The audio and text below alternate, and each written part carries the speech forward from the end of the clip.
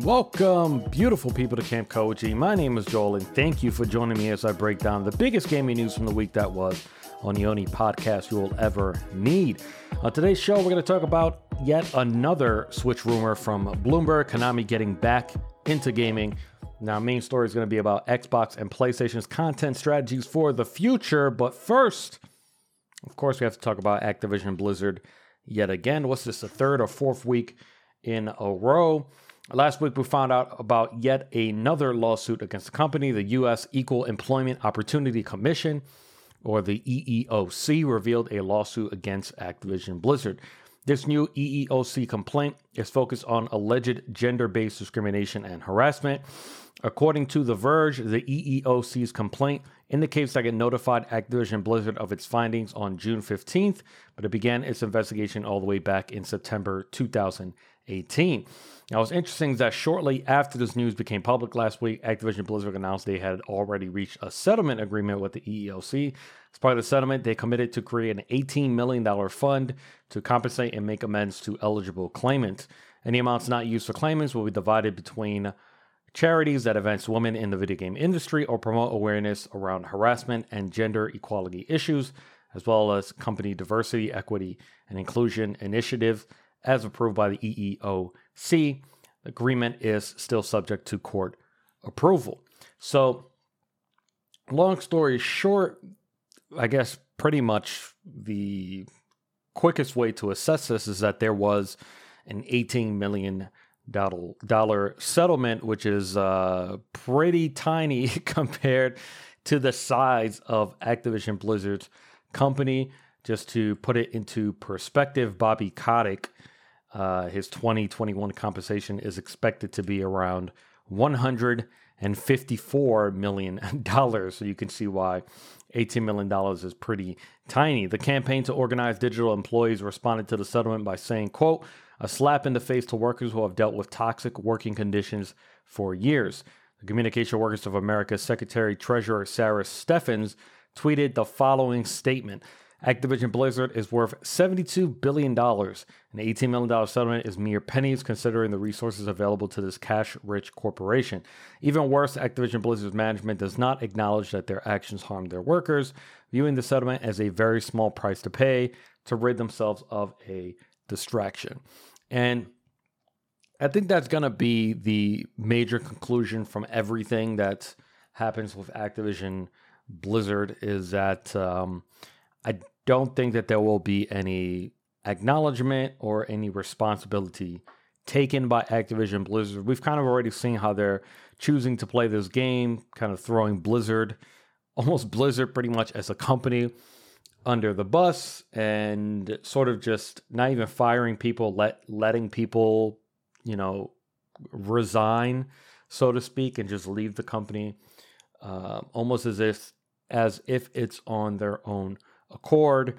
And, just to save face, I had brought this up the first time we spoke about this lawsuit, that a lot of people were just going to be sort of sacrificed to, almost in an attempt to bolster Activision's public image, in a way of saying, hey, look, guys, we're actually doing something about this, even though they're probably not really doing anything about it. So we'll have to wait until next week to see if there's any more lawsuits or anything else going into this Activision Blizzard issue. But for now, that's the latest. Our first story deals with Nintendo Switch. Now, within the last few years, Bloomberg has become sort of this go-to for Nintendo Switch hardware leaks. The only problem is they've kind of always been a bit wrong, and it sort of seems like it happened again. So last week,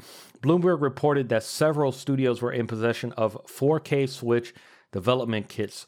Quote, employees at 11 game companies said their teams were in possession of Nintendo's 4K development kit for the Switch. According to Bloomberg, a system capable of handling 4K games isn't expected to be released until late next year at the earliest, according to people familiar with the plans. Nintendo immediately, I think it was like hours after the story broke, they immediately refuted the story by tweeting the following, quote, A news report on September 30th, 2021 falsely claims that Nintendo is supplying tools to drive game development for a Nintendo Switch with 4K support. To ensure correct understanding among our investors and customers, we want to clarify that this report is not true. We also want to restate that, as we announced in July, we have no plans for any new model other than Nintendo Switch OLED model, which will launch on October 8th, 2021. Zynga was named in Bloomberg's story as one of the 11 developers in possession of a 4K dev kit, and they released the following statement refuting it. Quote, as the Switch developer for the upcoming Star Wars Hunters game that Zynga announced on a recent Nintendo Direct, we can confirm that none of the developer kits Zynga has or is in receipt of are 4K developer kits. Now, normally in the past, we looked at these Bloomberg reports. One of them was before the Switch Lite was released, where they did sort of correctly, I wouldn't use the word predict, but correctly report on a rumor that a less powerful Switch was coming out, and then something that they dubbed a Switch Pro, which was supposed to be a much bigger upgrade to what we've seen from the Nintendo Switch. And then, if I'm not mistaken, Nintendo refuted those. The Switch Lite came out. Then I think the Switch Pro rumor came back. Nintendo refuted that once again. So a lot of people... not a lot of people, excuse me. I saw some Twitter comments talking about this report from Nintendo and saying that, it's Nintendo denying something that might be true. But if that was the case, Nintendo would just kind of not say anything at all, just ignore that report. But one of the reasons why they came forward to do that, also the fact that they released a statement on their specific Twitter account that is for their investors, was for that exact reason, to let their investors know that this was not true and we do not have any current plans of creating a 4K Switch. Now, you could sort of look at that statement and read it and see where there's sort of a little bit of wiggle room. Falsely claims that, for example, Nintendo is supplying tools to drive game development for a Nintendo Switch with 4K support.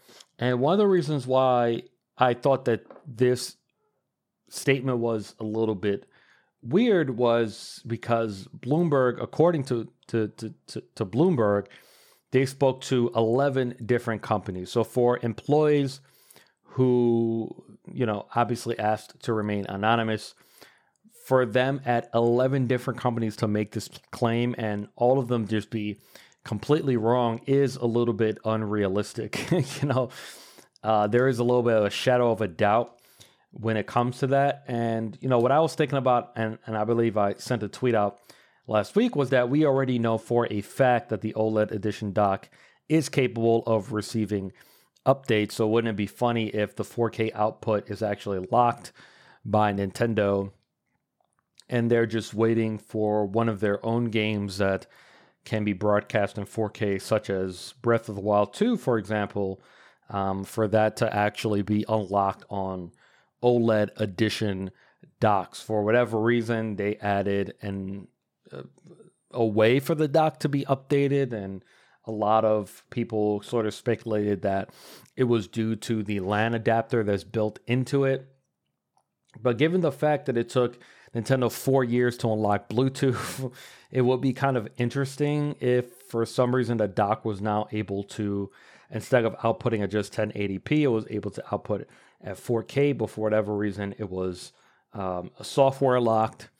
And, I guess we won't know until someone decides to break open that dock. I'm sure that those internals would probably be different, so we can see if that rumor holds any water. In this story, Bloomberg continues to insist that the Switch needs 4K because it puts it at a technological disadvantage compared to Xbox and PlayStation. But the question I've always had whenever these rumors come out is, does Nintendo Switch need 4K? And the answer, in my opinion, even isn't, the answer for me isn't really even an opinion. I feel like it's a fact. The fact is that Nintendo does not need 4K. The Switch has been out for 4 years. It's been at a technological disadvantage for all 4 years. And that's not even compared to the Xbox Series X and the PlayStation 5. It was at a disadvantage going up against the PlayStation 4 and the Xbox One. And obviously, it's at a big disadvantage when it comes to PC. So with that being said, no, I do not think Nintendo Switch needs 4K. I think it would be more important for Nintendo to try to get the handheld mode up and running up to 1080p and trying to get that at a very, very, surefire locked 30 frames, or even able to get it to 60 frames per second on docked mode or handheld mode. That's way more important than this need for it to output at 4K. And we've seen games on Xbox Series X and PlayStation 5 give users this choice, whether they want 30 frames per second at 1080p or they want, this fidelity of 4K with the ray tracing, 60 frames per second at 1080p, or even going up to 120 frames per second for a lot of these series, or a couple of these Series X games, or would they rather have 4K at 30 frames per second? And from my personal experience, and every single person that I've spoken to that has played a game on Series X or PlayStation 5 that has been given that choice, everyone that I personally know always takes 60 frames per second and 1080p, because the difference between 1080p and 4K, it is visible. But when we're talking about the actual act of playing video games, frames, I believe, are more important than resolution.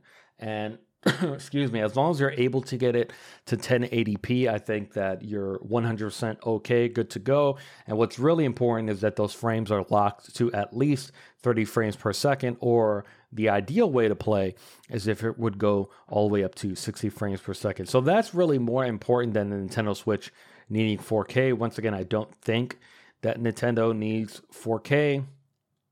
If even before the OLED edition was announced, I definitely did believe that the next Switch would be a new Nintendo Switch, and I am still banking on that. I think as silly of a release as the OLED edition was, which I still think it was a bad release, it's a release that, in my opinion, doesn't make any sense for Nintendo.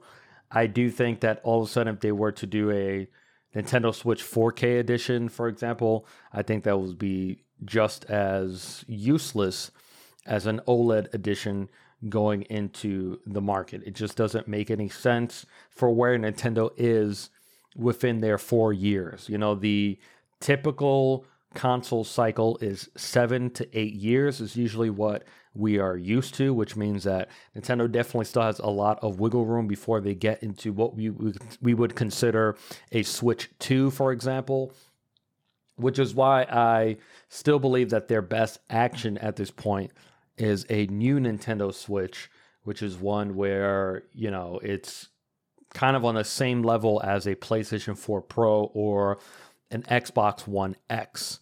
It would be able to run and play the same exact games as the regular Nintendo Switch. The only difference being that maybe you'd get 1080p on the handheld, 4K on the screen, and maybe you'd be able to get 60 frames locked, maybe more internal memory, able to run games better, run games faster.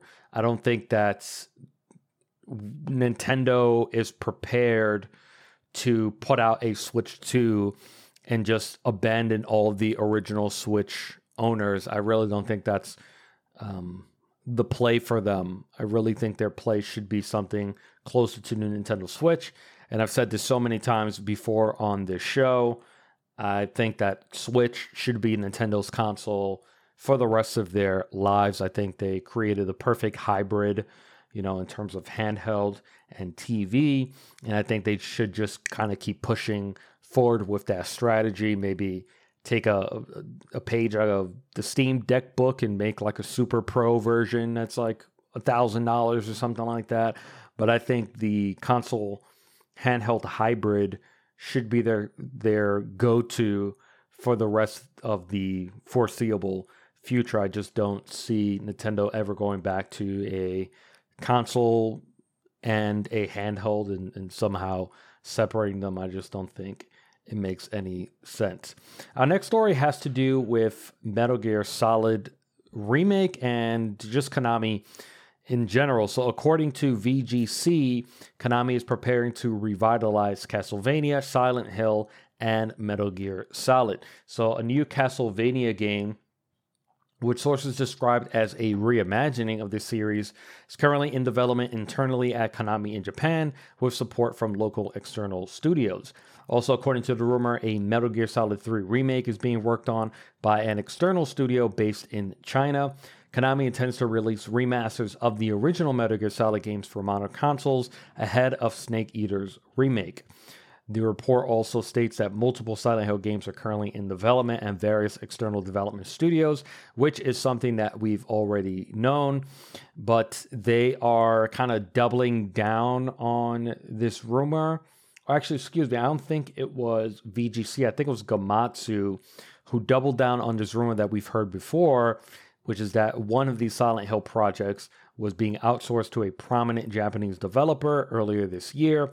We already know one of these projects is being handled by Bloober Team, but according to Gamatsu, they're claiming that another Silent Hill project is being handled by Kojima Productions and is being funded by Sony or PlayStation. Now, this isn't the first time that we've heard this PlayStation Kojima Konami rumor, and I've stated already in the past that I don't want to go as far as to say that I don't think this is true, because the way that I like to handle rumors or, any predictions that I make is usually when I talk about these types of things is because I think that going in this hypothetical direction for a company is the right way to go, not necessarily what I am predicting for, or it's not necessarily what I'm predicting will happen exactly, right? So when I speak about Nintendo Switch and what the next move should be, that is what I feel the next move should be, regardless of any of the rumors that I've heard. And I've brought up in the past that I just can't imagine a scenario where Kojima would want to work with Konami again. I just personally can't imagine that scenario, because obviously because of the way that Konami treated him. We're talking about a company, it's not like they had an amicable split. We're talking about a company that privately embarrassed him by, demoting him, publicly embarrassed him in terms of the way that they rolled out Metal Gear Solid 5, stripping his name from, the cover art, stripping his name from the website, kind of doing their best to erase the name Hideo Kojima from their own personal history books. The way that they did not allow Kojima to do any press for Metal Gear Solid 5. They wouldn't allow him to accept that award at the Game Awards, for example, which is, a scenario that I'm sure everyone is familiar with. Obviously, we see that the way that they treated PT, the fact that they won't allow the game to be downloaded anymore, I'm sure a lot of that was due to their relationship with Kojima. Because of all of that, combined with the success that Kojima was able to find on his own, I just can't imagine a timeline where Kojima would be ready and willing to not only work with Konami again, but also make them money in the process, So I've spoken about this before where I said I can understand Sony going to Konami with an offer and buying the Silent Hill license. I think this is a rumor that could be echoed by, 20 journalists and 10 different sites, and I still would refuse to believe it until it was 100% approved and became real, and I heard it straight from Kojima's mouth that he was working with Konami again. I brought this up also on the YouTube video that I created about Kojima being involved in Abandon and it being 100% Kojima, which is if we believe this rumor that Kojima and Sony are creating a Silent Hill game, the reason to me it would make no sense because there is zero upside for Kojima and PlayStation. And when I say zero, I mean zero. The only people who are feverish about another Silent Hill are the gamers that grew up with Silent Hill. Silent Hill is no longer a name that rings bells. Silent Hill is no longer a big time video game brand. A lot of people look at they regard Silent Hill as this legacy horror title, which it absolutely has earned that right in gaming history. Silent Hill was, we can look back in the history, especially of PlayStation as a console, and we can say, we can plot Silent Hill in terms of being a point in time that was important to video games as a whole, especially if we're speaking about the horror genre. But the intellectual property itself is nowhere near as valuable as it once was. And obviously, that's because of Konami. They stopped making games.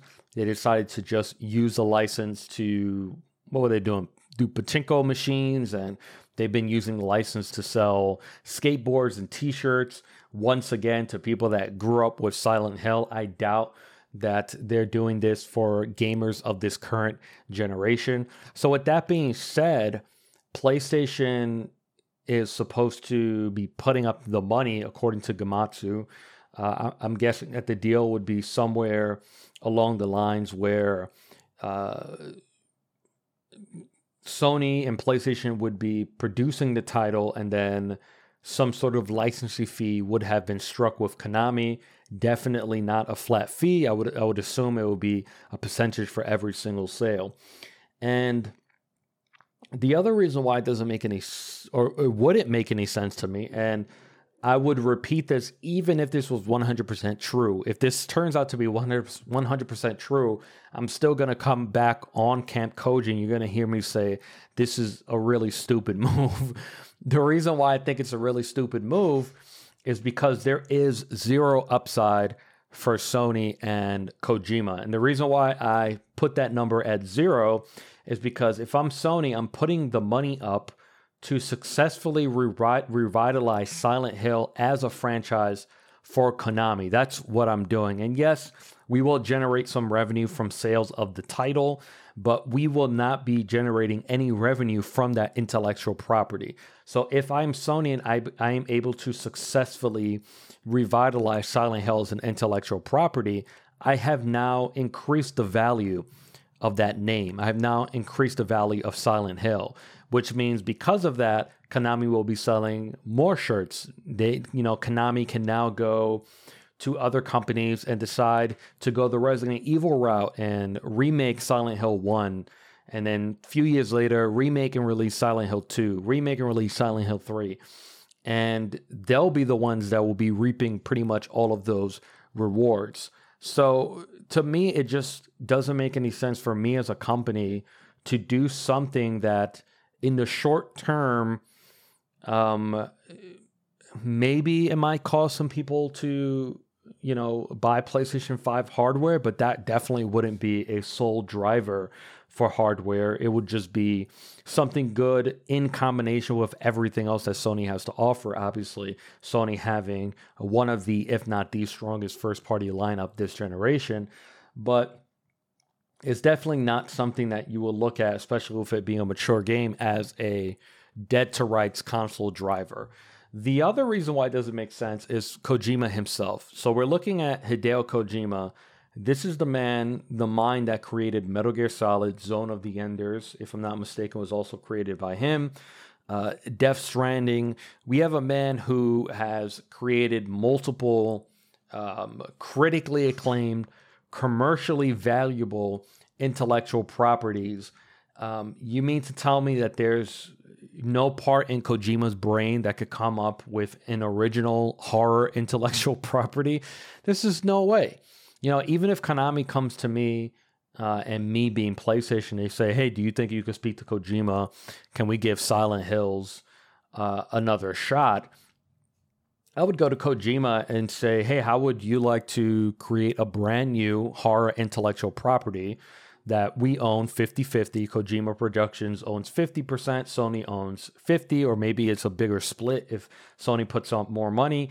And now we get a much bigger chunk of the pie. And now I've created an intellectual property that I can continue building just for myself and for my company and for Kojima himself for the foreseeable future, and no other company is involved. I brought this up during the YouTube video. Silent Hill and PT are two completely different things.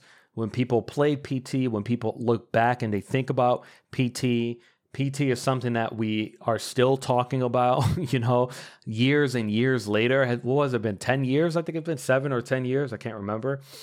And at no point of anyone speaking about PT and their experience with PT and what that buzz and all of that felt like, no one talks about Silent Hill. Yes, everyone found that trailer at the end and it was kind of cool to see that this was tied to Silent Hills, but PT and Silent Hill are able to exist independently. So it just wouldn't, once again, zero. I plot that at zero. It would make zero sense for Kojima to work on Silent Hill when, once again, that IP is just not as valuable as it used to be. And I'm very confident, and I'm sure PlayStation is confident, and I'm sure Kojima is confident that his team at Kojima Productions can execute an original intellectual property horror game without having to use the Silent Hill IP. It just doesn't make any sense at all. But, I guess we'll have to wait and see. But my thoughts are not going to change even if they were to announce that this is real. The other thing that I want to talk about regarding Konami before I move on to the main story is this one thing that I've been noticing, just thinking about social media as a whole, and almost thinking about cancel culture versus companies who are able to just go quiet after doing something horrible and terrible, and then being able to just come back and there almost be almost zero friction. We saw Konami almost single-handedly run Castlevania into the ground, if anyone remembers, or maybe you might not know that they had almost they turned Castlevania into a soft-core porn pachinko machine. We saw what they did with Silent Hill. We saw what they did with Metal Gear Solid and Metal Gear Survive, almost created single-handedly to spite Hideo Kojima. We saw the way Konami has treated not only their most important legacy titles, but some of the most important key intellectual properties in video game history. When you think about Castlevania, Silent Hill, and Metal Gear Solid, each of them has significantly impacted their own individual genres. You can look at Silent Hill when we talk about horror, Castlevania when we're talking about, we're still using the term Metroidvania to this day. And obviously when you talk about Metal Gear Solid in terms of cinematics, in terms of story, in terms of character, in terms of direction, in terms of just drilling down into the simple of a stealth game, each of those games has had a huge impact in gaming culture as a whole. And a lot of it is because of the people that were behind it. Koji Igarashi with Castlevania, Kojima with Metal Gear. I'm blanking on the creator of Silent Hill. I'm sorry, but obviously everyone still brings them up in the composition of the music for Silent Hill.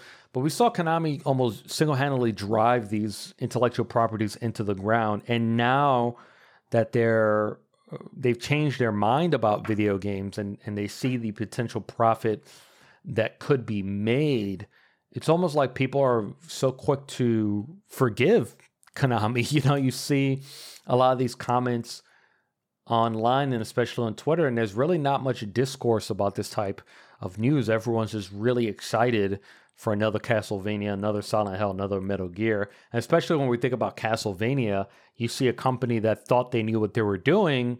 If you remember correctly, I think that Castlevania cell phone game, that mobile game that they released, shut down in less than a year because they had absolutely no idea what they were doing. And now it looks like they feel like they found the cheat code, which was let everybody else create the games, and we'll just work on two things. Number one, just taking in profit from the licensing deal. And two, we're using all this other talent to revitalize our intellectual property so then we can continue to once again start selling figures. And, we all know the Metal Gear Solid film is coming back. The Castlevania TV show that they put on Netflix was doing very, very well. For me personally, my interest level for another Metal Gear Solid or a Metal Gear Solid 3 remake is a zero. Once you remove Kojima from that equation, I don't understand how anybody could get excited at all about anything Metal Gear Solid. I am definitely not interested at all in a Metal Gear Solid 6 or a Metal Gear Solid prequel or anything because Kojima is no longer there. Like, I just have no interest in it. Like, if a TV studio were to announce, Pulp Fiction 2, but Tarantino isn't writing or directing it, I have zero interest in seeing something like that. I have no interest in watching one of my favorite properties growing up as a kid, which was Metal Gear Solid, one of my favorite games of all time, continue to be worked on and cashed in on without the original director either at the helm or even being able to give any type of input or blessing at all. I'm just not interested in any of that. And you know what? The same thing goes with Castlevania. I'm just not interested in it if Koji is not involved. It's just not, I just don't understand anyone's excitement in seeing any of this news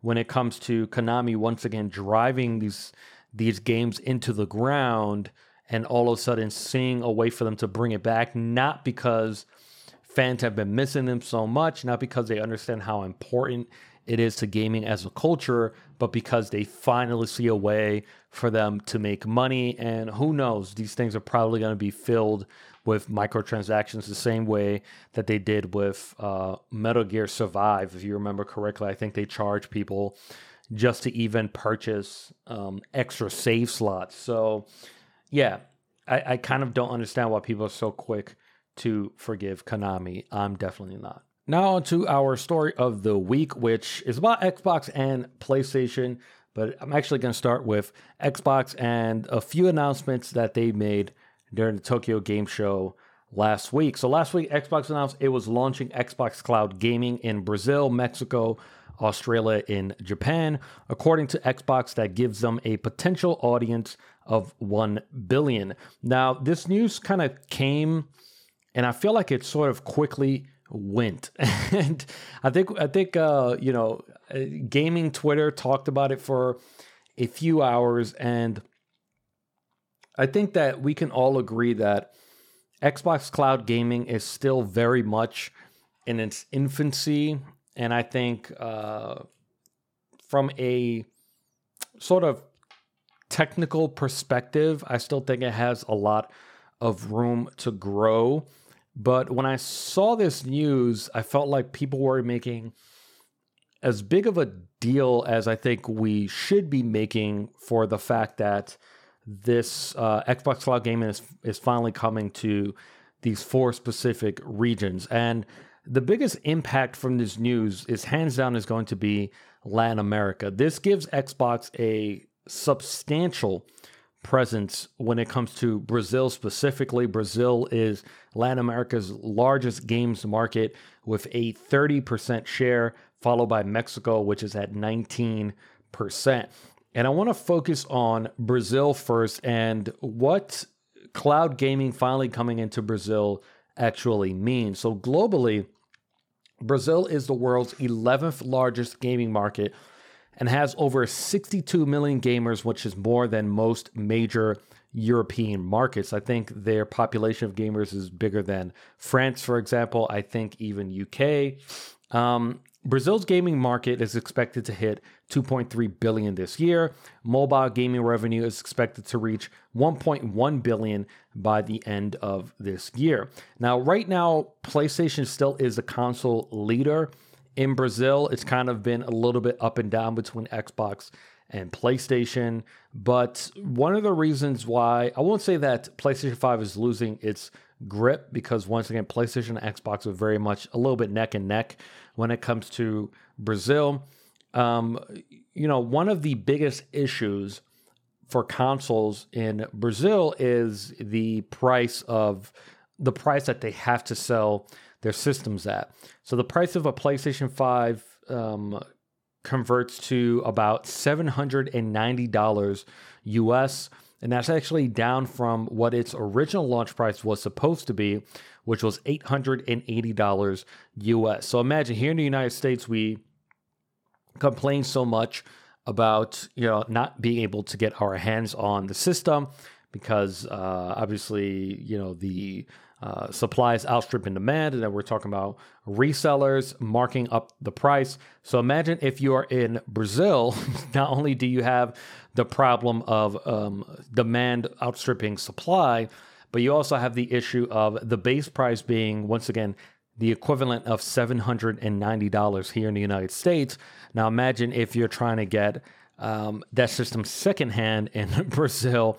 That can definitely go up to probably $1,400 US just to get the console itself. In comparison, Xbox Series X is about $810 USD. Now, if you think that was bad, that's actually the second most expensive PlayStation to ever release in Brazil. The last one was actually PlayStation 4, and that I couldn't believe this number when I saw it. That one was actually $1,845 US dollars. That was what it translated to. The reason why it's so much cheaper now when it comes to the PlayStation 5, even though obviously the console is more powerful, is because of the way import taxes used to work in Brazil and the way that they are now. They're obviously way more relaxed. And I wanted to bring up this particular tweet. A few months ago, God of War director Cory Barlog once tweeted, "Games are for everyone, at least they are in the world I want to live in." A Brazilian fan responded, quote, "Kind of hard with how expensive they are nowadays. A PS5 in Brazil costs 5 monthly minimum wages. It's just not for everyone anymore." Barlog replied, "Yeah, frankly, that is some bullshit." Now, the Switch over there costs about $567 USD. And once again, the price of these systems is separate to the price of the game. So about a $70 game averages to about $65 here in the United States. Now, with all of that being said, that's one of the reasons why this announcement to me is so important for Xbox to take this step as the first console manufacturer to release a solution to this growing problem in Brazil. So you have these factors of the high cost of console gaming, the increasing numbers when it comes to mobile gaming in Brazil, and then you add to that the immense population of Brazil, and you could see why this is a huge territory for Xbox in the future of Game Pass and cloud gaming. It's actually so important to Xbox that, if I'm not mistaken, Brazil was one of the first territories that had access to the xCloud beta. Obviously, they were not the first market to get it, but I think that's because Xbox wanted to make 100% sure that they were ready for that territory. That's a market that has such a potential upside that you really want to make sure you get it right the first time. And when you think about Game Pass, 1 month of Game Pass Ultimate over in Brazil is actually cheaper than it is here in the United States. It's $8.27 per month. So you think about the fact that when it comes to the Series X, you're now not having to pay $810 for that console. You can now, just off of the phone that you already own in Brazil or your PC or your laptop, be able to use cloud gaming to stream some of your favorite games. And once again, I'm not sure what those blades are in Brazil, but I'm going to assume that they are Series X blades. That was where Xbox was going towards. And then you're also talking about not having to pay for games in full, you're able to just buy Game Pass Ultimate for $827. You combine all of that with, once again, the rise of mobile gaming in Brazil. This is a really, really big deal for Xbox. It's not even talking about Mexico, Australia, and Japan, even though I don't think the impact is going to be so huge in Japan until Xbox gets really, really serious about getting content that is catered for that market, which is just something that Xbox has never been able to do consistently. Now, I praised Xbox before when it comes to their strategy, this particular console cycle that we're going through. But this is kind of one of those factors that I didn't really think about until I started rolling out to these other markets, which was Xbox's sort of key when it comes to this console cycle is really lowering that barrier of entry. When you think about Game Pass Ultimate, you're already lowering the barrier of entry in order to actually get into being able to play video games. And I think so many people, what's the word that I'm looking for? I guess downplay. I don't even know how you could downplay it, but I think they downplay the amount of value that Game Pass is able to deliver to people who just can't afford to consistently and continually shell out $60 and even now $70 per game when you're talking about a service that has hundreds of games that you have access to.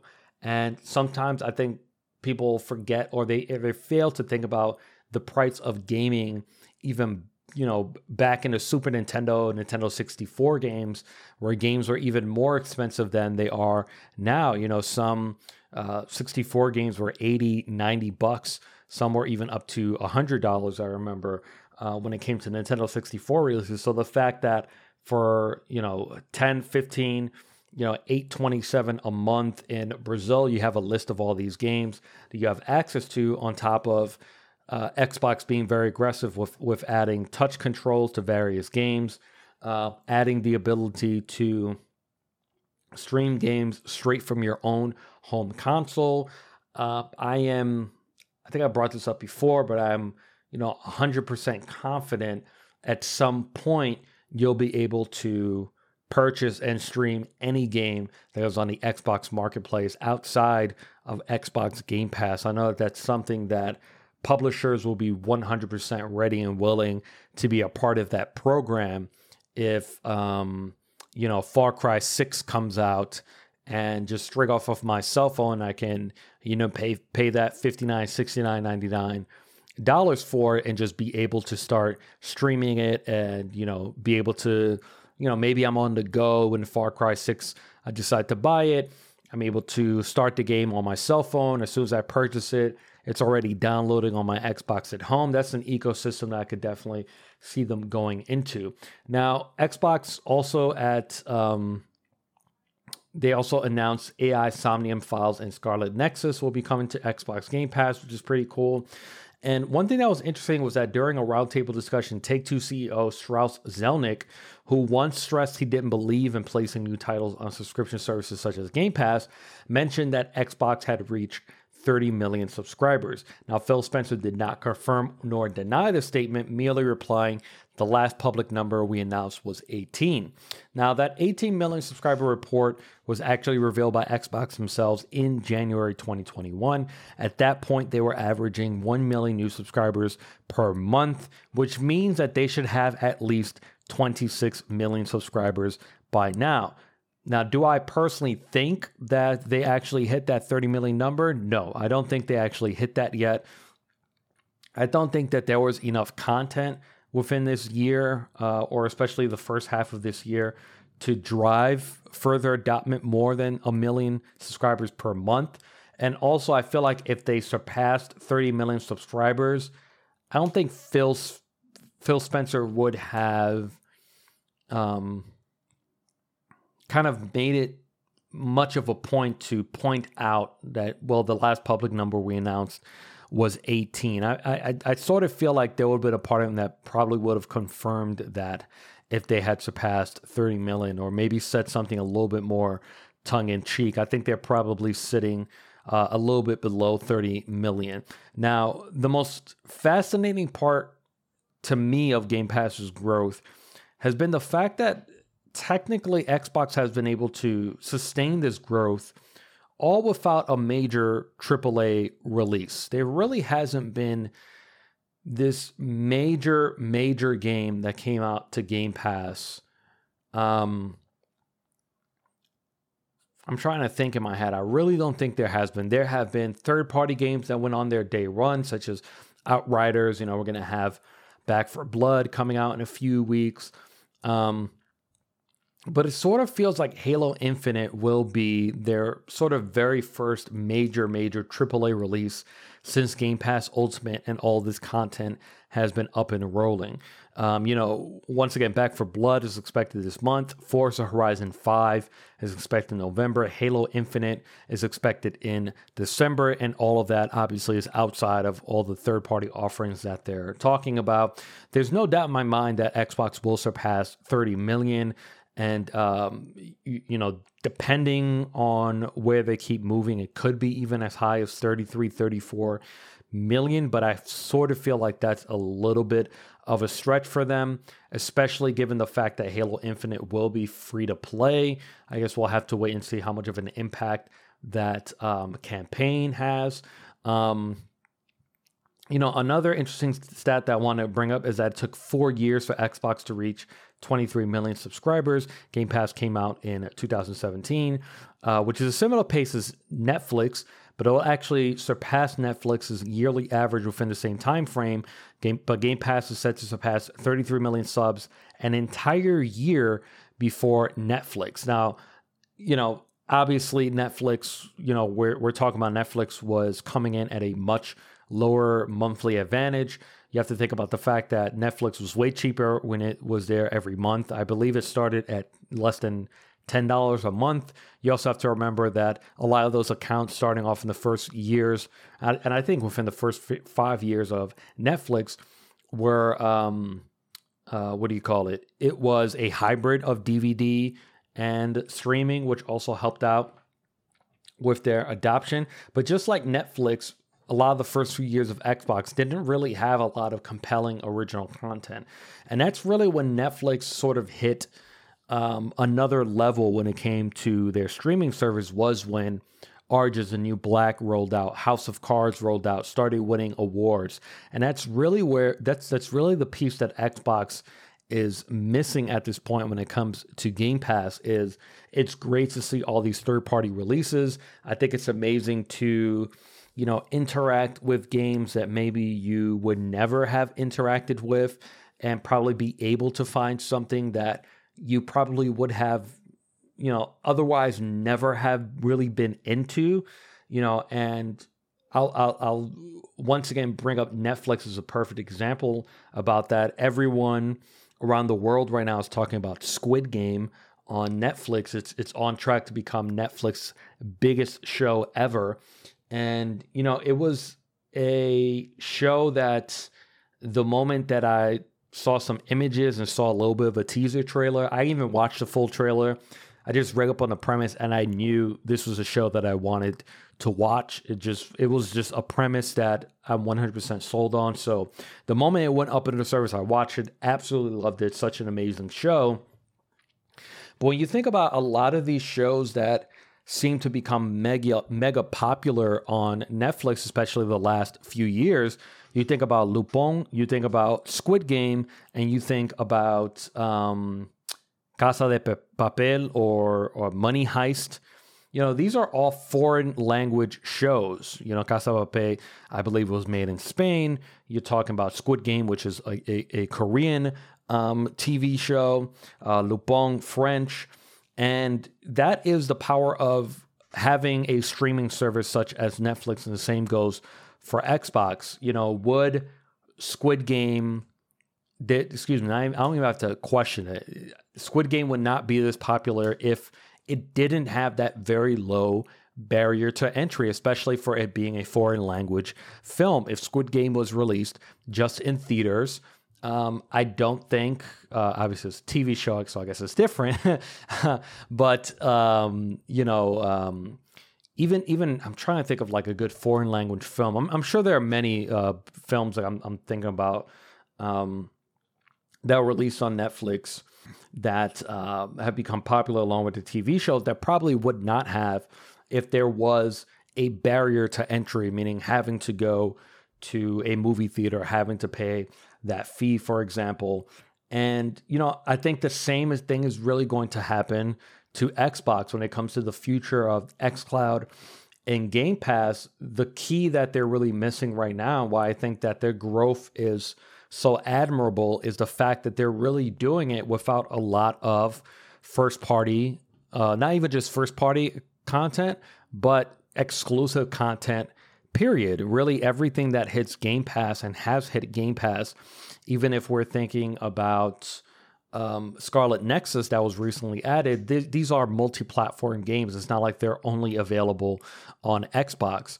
And even though Microsoft has gone out of their way to go get all of these game studios, there's really no fruit coming from that tree. Xbox still has a lot to prove when it comes to that.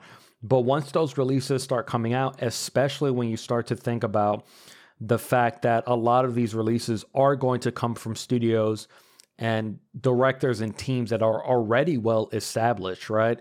Let's knock the initiative out of the way with Perfect Dark. Let's get, even Fable I would knock to the side. I would knock Everwild off to the side, because this is coming from there's still like a question mark. Like, damn, how good can Fable be coming from a team that's really used to making racing games? How good will Perfect Dark be coming from a brand new company? Xbox just doesn't have that track record that PlayStation does, where PlayStation can just announce absolutely anything right now. PlayStation can just give me, the name of a game. The game could be called, Gunsmith Reloaded or something like that, and it could just literally just be a name. As long as it's being published from Sony, I know I can expect something that's very, very high quality, which is almost why I usually use the moniker of HBO. I give it to PlayStation. They've just established that track record. If Xbox is able to do the same, whether it's going after third-party exclusivity to launch on Game Pass or on their xCloud service, or obviously getting into a good track record. We know Redfall, is coming exclusively to Xbox. Once Starfield comes out next year, it's very equivalent to them finally having that Orange is the New Black hitting those services. And then I think that's really when those subscriber numbers are going to jump. Now, in PlayStation news, they finally confirmed the leak that Sony Japan accidentally confirmed months ago, which was the acquisition of Bluepoint Games. So, of course, there was really not that much of a surprise there. I was very, very happy to hear that Bluepoint confirmed that they are working on an original project. In my opinion, that studio is just way too talented to just keep doing nothing but remakes. There are so many amazing third-party studios that if you are PlayStation, you would like to remake, the original Infamous for whatever reason. I think that there are teams that are more than capable of doing it. But what Bluepoint has been able to do when we think about Shadow of Colossus, and especially looking at the re-release of Demon's Souls, that team is just way too good to do nothing but remake. So I'm happy to hear that they're working on an original project.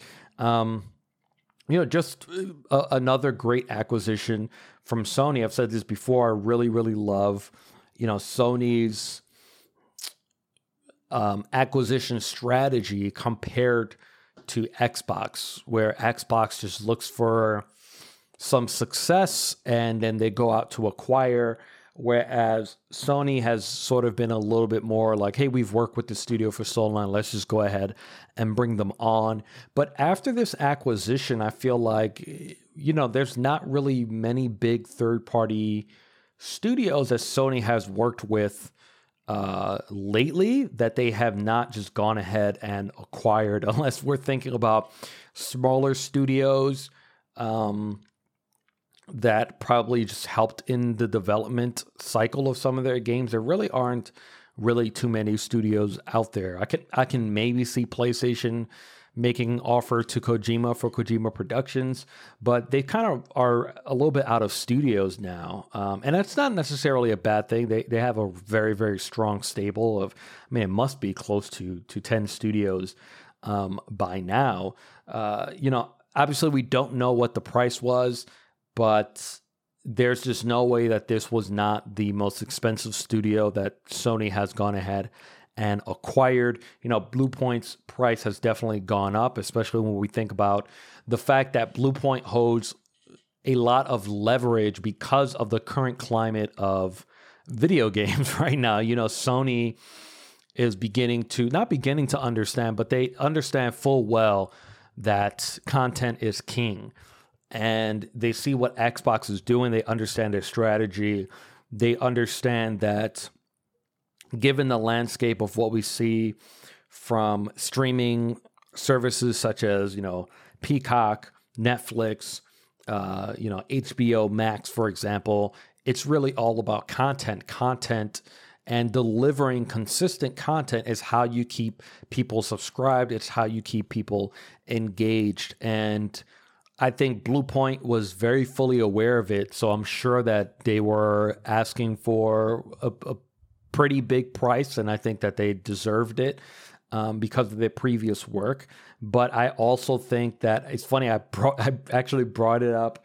I can't remember if it was a tweet or if it was in a previous episode. I brought up the fact that leak is going to cost Sony, because I feel like that's going to cause Bluepoint's price to go up. And I wonder if that's one of the reasons why it took so long. This is probably one of the first acquisitions in a while that I think, I'm going to be honest, I think Bluepoint made a mistake. And the reason why I think they made a mistake is I think that there is so much raw, homegrown talent within that studio, especially seeing, after what they were able to do with Demon's Souls, that I think it would have been more valuable for that company's future to have remained independent. As opposed to as opposed to being sold to Sony. I think if I'm Bluepoint and I have an original idea, I'm probably going to Sony for an exclusivity deal. Hey, PS5 exclusive for 6 months, then moving it on to PC and maybe Xbox.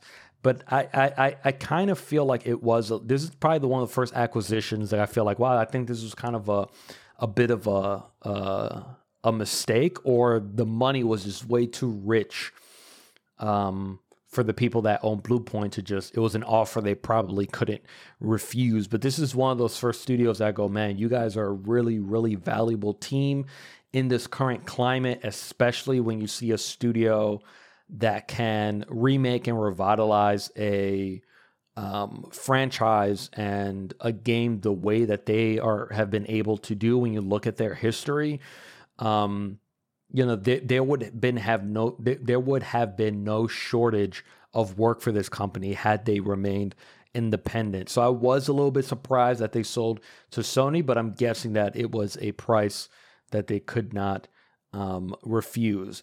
Now, with this being said, I think Sony will. I want to say I think Sony's done acquiring studios.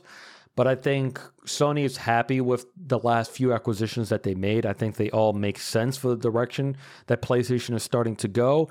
I personally think that PlayStation's focus now needs to go back to what they have already been doing, which is having discussions with publishers and just locking down exclusive third-party content. I think that's really going to be their strategy going forward, because I think Sony right now is in a very comfortable position where they are thinking to themselves, where we are sitting, we have become untouchable when it comes to first-party offering. And Sony has been in that position for quite some time.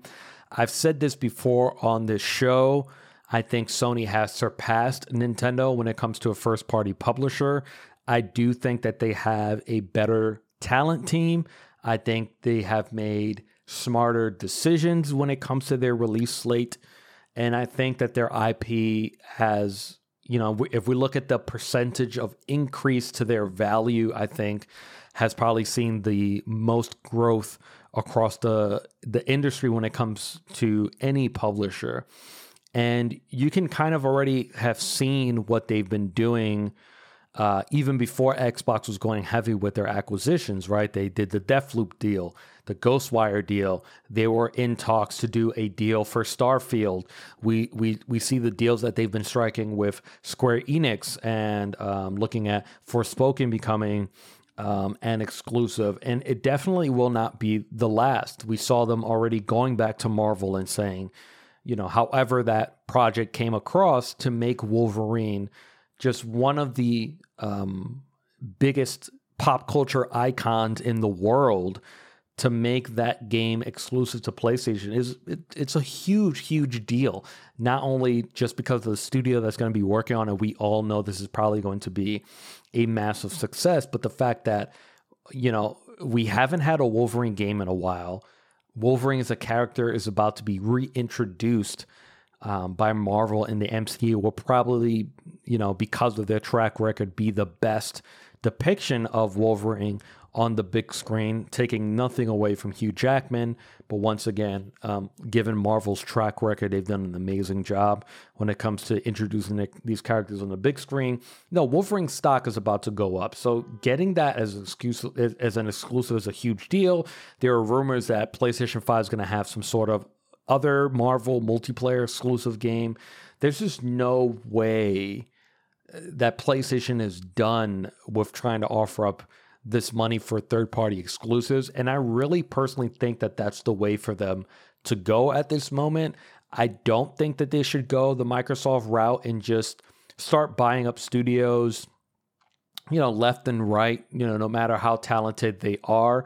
I think that Sony should stick with their DNA and only acquiring studios that they've worked with closely, where they know that everything will, line up perfectly, where they know they won't really have many issues after the acquisition is done. So I think for the time being, they just should continue going after third-party releases, because it sort of looks like Xbox is not really too interested in that route. It looks like they're really 100% confident in just keeping their own content in-house and having that power a lot of Game Pass adoption. But, Xbox and PlayStation are both very much in this content arms race. And, Xbox's current advantage is the price of entry to access that content is drastically lower than PlayStation.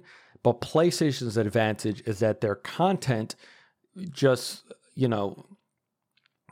that value just completely overshadows the value of Xbox's first party content. And a lot of that is just, we have to still wait and see, we're all expecting Starfield to be amazing because of Bethesda's, history. We're expecting Redfall and the future of Arcane to be amazing.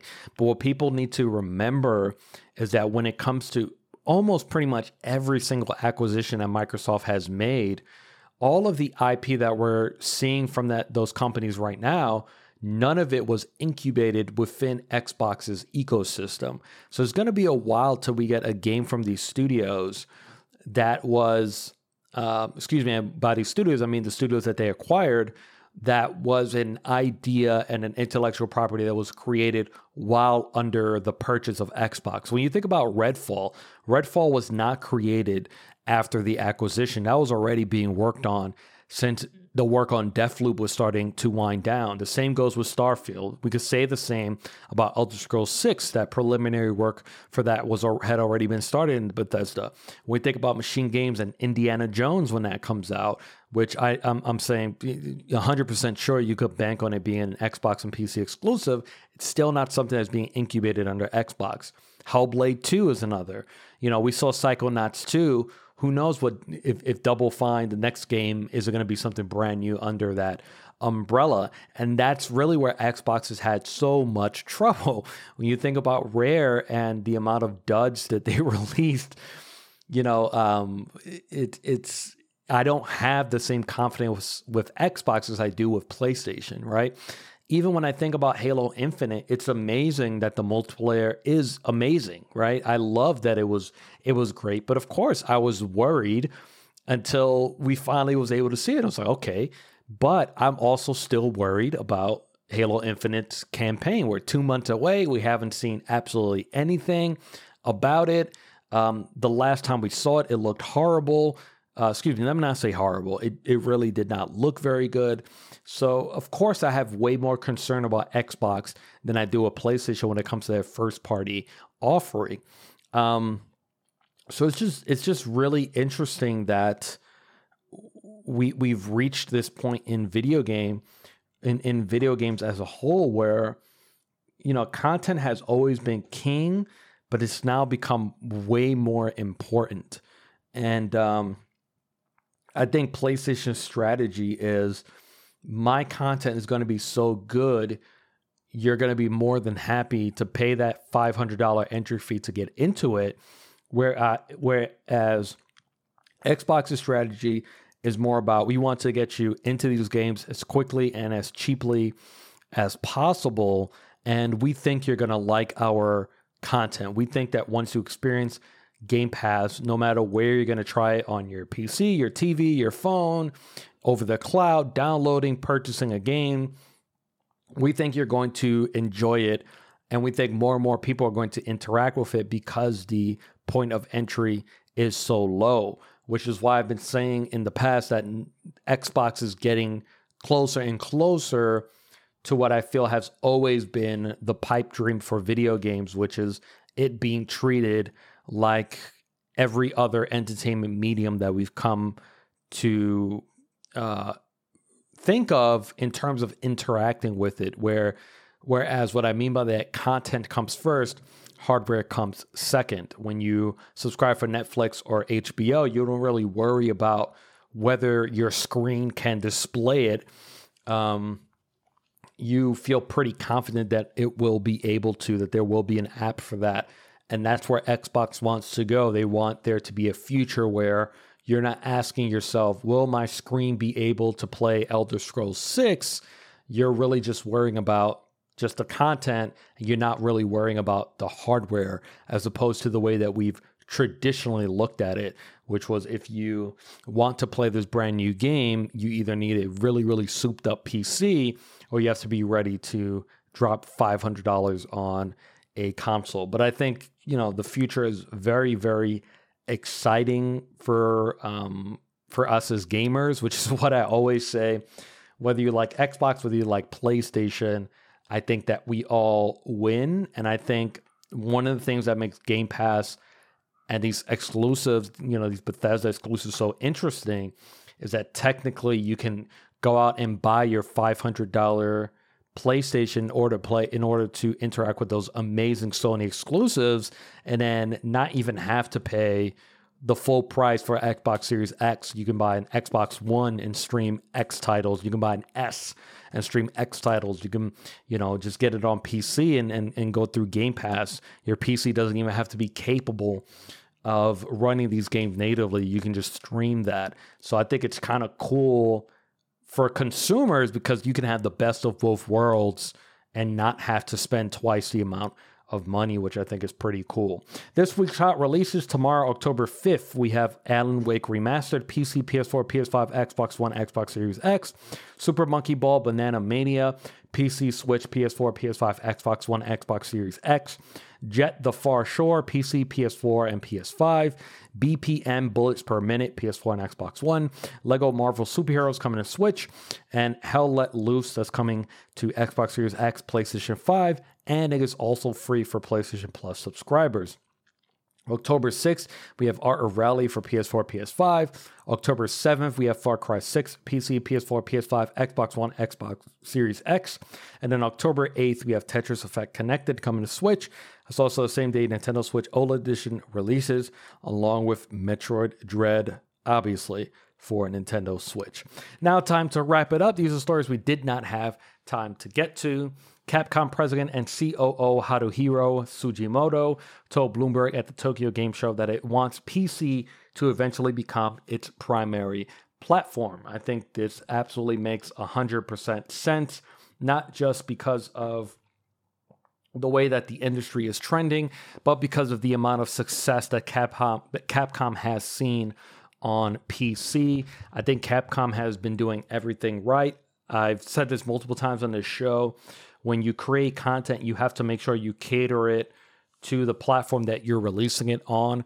So when you think about Monster Hunter Rise, it's great that Capcom made that with Nintendo Switch in mind, instead of trying to build something and then strip it down to work on Nintendo Switch. And that's why they've seen so much success kind of across all consoles. And then you think about the fact that fighting games are growing every single year on PC, and obviously Capcom is big on that. And we'll definitely see another Street Fighter within the next few years. So I think it just makes a lot of sense to go towards that direction, especially when you think about PC adoption around the world. Netflix has acquired Oxenfree developer Night School Studio, making it Netflix's first gaming studio. I brought this up the first time I spoke about Netflix getting into games. I just think it's a mistake. I don't think it makes any sense at all. Netflix is an entertainment product for film and TV first and foremost. For them to give subscribers video games, it's like, kind of a cool cherry on top. But I don't see many subscribers that have never been on Netflix before driving towards Netflix just to play a particular title or just to play a particular game, even if it was exclusive to Netflix's platform. That's not really the way that you're going to retain subscribers. It just doesn't really make any sense at all. As I said, if they want to get into gaming, their best bet is to create a Netflix gaming division, a production arm that works on absolutely nothing but producing TV shows and movies based on video game properties. I think that would bolster their subscriber numbers way more than putting out actual video games. Last week, Konami released eFootball, and it quickly became Steam's most hated game ever. I find this funny because I actually praised Konami for eFootball. It's one of the horses that I beat on this show when it comes to multiplayer releases. I think the way that we're trending towards in the future of video games is you release it once, you put out updates for free, and you make your money back through microtransactions, most, if not all of them, being cosmetic. The mistake that Konami made, it looks like, with eFootball is that it sort of looks like they built a game that would work across all platforms, including mobile, instead of scaling the game across systems. So that's the reason why the game looks so crummy on consoles. That's the reason why it plays really bad. So it's probably built with mobile in mind, and obviously that's not the way to go about it. I still believe that this content model 100% works. It's just Konami being Konami, the greedy, shitty company that they are. They obviously did it the wrong way. I've said it before. You have to give before you ask, and they are asking for people to pre-order loot boxes before the game is even ready. It just doesn't make any sense. They just did it the wrong way. And finally, one person with insider knowledge has told VGC that Twisted Metal is being revived around a free-to-play model and will be developed by Lucid Games, the same team behind Destruction All-Stars. I find this very funny because on this very show, after the first footage of Destruction All-Stars was released, I remember saying, and I think I tweeted it, which I can't believe Sony owns the Twisted Metal title and they made this company create all new characters. It just doesn't make any sense at all to me. And so it's kind of funny that the same team is now rumored to be working on a Twisted Metal. I think a free-to-play model is 100% where it should go. I definitely agree with that. If I was Lucid Games, actually, I would even add a Fall Guys type of battle royale mode. Think about Twisted Metal on a sort of procedurally generated endless track instead of it being an arena. And obviously the arena gameplay would be there, but a separate mode where you're just racing. The track consistently changes, procedurally generated.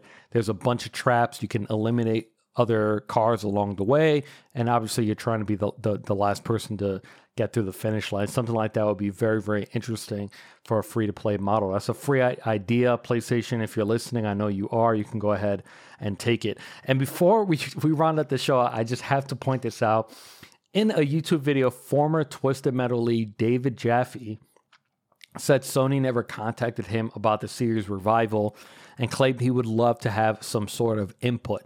And when I first read that sentence, I said, man, I kind of get that, right? You kind of, this was your baby. You were part of the team that created this amazing franchise that so many PlayStation fans love. I am definitely one of them that grew up playing and falling in love with these characters and the story and the world. So I remember saying, yeah, you know, that I would be kind of bummed out if PlayStation didn't reach out to me. But then David Jaffe immediately in the same video threatened Sony by saying, quote, I know things. I know where the bodies are buried. Hell, I know who pulled the trigger before they buried the fucking bodies. So I don't understand how you say, damn, so that was kind of messed up that you did invite me. And then in the same breath, you threaten them with revealing sensitive information. Like, Jaffe, how comfortable do you feel? How sure are you that Sony is now going to contact you? That is at a none % now after what you just said. Before we go, shout out of the week goes to Santa Monica Studios. That's the team behind God of War. Last week, the voice of Kratos, Christopher Judge, released a statement claiming that he was the reason for the game's delay, tweeting, quote, 100 in my feels right now. I need to be forthcoming. This has been approved by no one to the beloved fandom. Ragnarok was delayed because of me. In August 2019, I couldn't walk, had to have back surgery, both hips replaced, and knee surgery. They waited for me to rehab. And I at first thought that Santa Monica would refute this. I kind of said to myself, there's no way that this was the only reason why. That sounds kind of crazy that would be the reason why this was delayed by so long. But it wasn't. Cory Barlog sort of came out with a statement, you know, sort of saying that he would do it again and showing support for him. So yeah, the fact that this company waited for him instead of trying to, you know, find another voice actor that maybe sounded just like him or for the same direction, I think is pretty amazing. But at the same time, I said this before, I don't think God of War should have released this year either way. So I think it's going to work out to create a better game in the end anyway. But that's a pretty cool story. That's it for the show. Thank you so much for joining me. Please follow us on Twitter, Instagram, and YouTube at Camp Koji for future updates. Once again, I'm Joel, and I will see you all next week.